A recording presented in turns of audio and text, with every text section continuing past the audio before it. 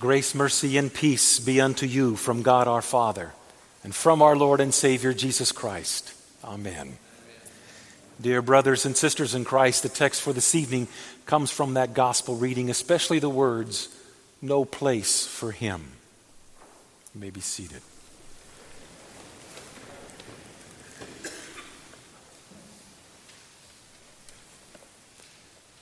Merry Christmas. And welcome home to where Jesus has always been given to you. And you will be given Jesus again tonight, fully. For he comes bearing gifts, but not the kind of gifts that wear out or that need to be upgraded with the next model or that don't fit. But the gifts that he gives are eternal gifts, never to be taken from you, given to you forever. The gifts of hope and healing, the gifts of faith and forgiveness, the gifts of joy and peace. They are exactly what you need. And yet most people don't recognize what God has done. With him being born in flesh and blood just like you, so that he can bring you into his kingdom eternally. Most people do not grasp what God is doing presently in your life and in others, because it's very hidden, isn't it? Only to be received by faith. Most people do not grasp what God will continue to do until the day he brings all of this to an end and creates a brand new heaven and earth. And they sit with their arms folded across their chest, scoffing in their mind. Your Lord Jesus comes in a manger, and he always comes in a humble way, a lowly way, and an unassuming way. And when he came into Bethlehem in his mother's womb before he was born, Joseph and Mary were looking for a place for him, but nobody offered. He was of no import. They were outsiders coming into the town. They didn't plan far enough ahead. They didn't make it in time to get a room. There was no place for him.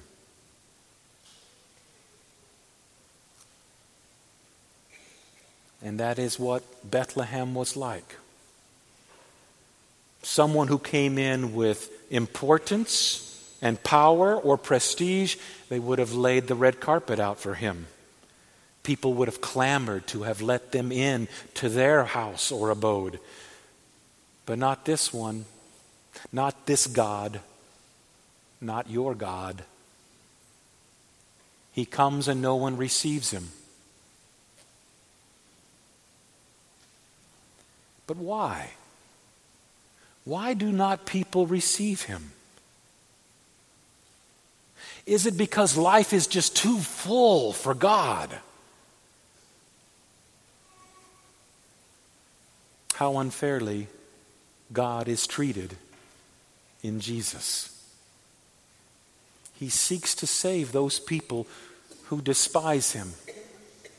He seeks to win their hearts by his suffering, death, and resurrection.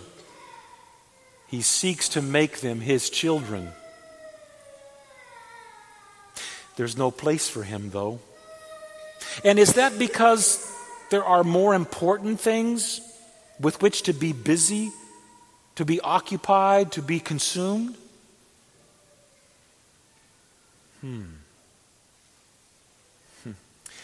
Behold, how God is utterly disregarding of what the world is for you. How God utterly disregards what the world has for you. or desires for you. For everything that this world can offer you is always temporal, always tainted with sin, always impure, always sin-filled. O world, how foolish are you! Behold, the world shows how little it knows of what God is for you, how it does not see how God cares for you, how He has your needs in His heart, how He dies for mistakes you wish you could erase in your memory, how He heals brokenness that you seem to cannot heal of your own. Oh man, how foolish are you! There's no place for him. So alone Joseph and Mary go to a place where animals habitate, where the smell of manure and urine fill their nostrils. There are no family gathered around her to help her with this delivery. She bears the Son of God by herself, with only Joseph to hold her hand. There are no relatives with which they can find support. And where did she find this swaddling cloth? There was nothing in the manger, nothing in the barn, or this area where the animals are at. She probably took it from her own clothing or from Joseph's. Did they wrap the Son of God up in? And it is He who covers your nakedness with His very flesh and blood. How ironic. It is His flesh and blood that covers your nakedness and makes you righteous and holy as it did in your baptism. And though there was no place for Him, angels shouted with joy and great happiness because they could see the fulfillment before their very eyes. That God finally fulfilled all of those Old Testament prophecies that we heard from His Word. He has come to crush the head of the serpent, Satan, and defeat that which you can't defeat and I can't defeat, which clings to us all, death. The angels were joy-filled because they got to see that this God descended and became one with humanity in flesh and blood, that He could save sinners, not righteous people, not holy people, sinners, and only sinners. The angels reveal this only to the lowly and despised. They don't reveal it to the privileged or the proud because they have no room for Him.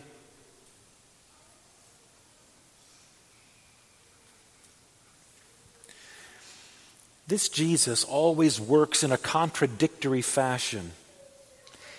He looks in favor upon what the world turns away from. He looks with favor upon humble, childlike faith. He does not look upon man's accomplishments, man's wisdom, man's power, for it is all given to them by Him and can all be removed from them by Him. Your Jesus works in a contradictory fashion, for He teaches that from which the world runs away. And the world runs away from a message of God sacrificing His Son to save the world. The world despises that message, cannot comprehend because it's not something to comprehend by our mind, but to be believed in that humble, childlike faith. Jesus always works in a contradictory fashion, for He takes up that which the world discards and leaves behind, and that is his cross. He takes up the tree of death and dies on that tree of death to make it a tree of life for you, that you may not die, that you may live and have life in his name. But there's no place for him. Now, believing that this miracle occurred in history, that's important. But believing that this miracle occurred in history does not save your soul. The demons in hell and all those humans who have died and have not believed, all have that understanding. Died with that understanding and live with that reality for eternity, but not you. You believe it. It is what's been given to you. This miracle of Jesus becoming who he is, God in the flesh, for you. This is the miracle that saves you. And though there's no place for him in this world, there is here, in you. The angel said, "For unto you this day in the city of David a Savior has been born, who is Christ the Lord." And the you he is referring to are the unfaithful you, who don't always stand up and speak up for the Lord of life. It's unto you that he was born. The unto you that he was born is for the guilt-ridden, struggling with the sins of our past, dealing with the present, wondering about the future. That's the you he came to be born for. Not for the proud. The you he came to be born for is the sinful one. Sinners, like me and like you. Unto you this day in the city of David has a child named Jesus, the Messiah, the Christ, been born for you. David makes it clear to us what we are in the 51st Psalm. He says about himself and about you and me, "Behold, I was begotten from sinful seed, and in sin did my mother conceive me. Just as I was born of a sinful woman and a sinful man, so you were. And just as I gave birth to sinful children, so did you give birth to sinful children." It all goes back to Adam and Eve. But not this one named Jesus. In his birth was it sinless, so that he could cover the sinful birth of which you and I came into this world. Was he sinless throughout his life so that you and I can have our sins covered, cleansed, and paid for? Therefore, the nativity of your Lord is not a great baby shower.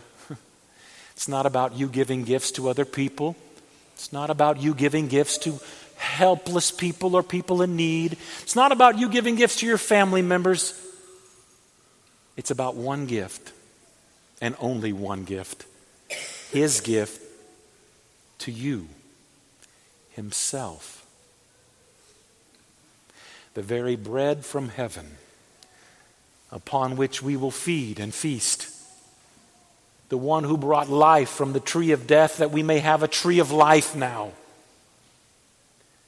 And the rewards and the consequences of sin no longer are ours. They were paid for in him. We are nothing more than beggars who come with hands open, waiting to be fed by the one who feeds us himself. Brothers and sisters, come. Be fed and rejoice in the Savior born for you. In the holy name of Jesus, amen.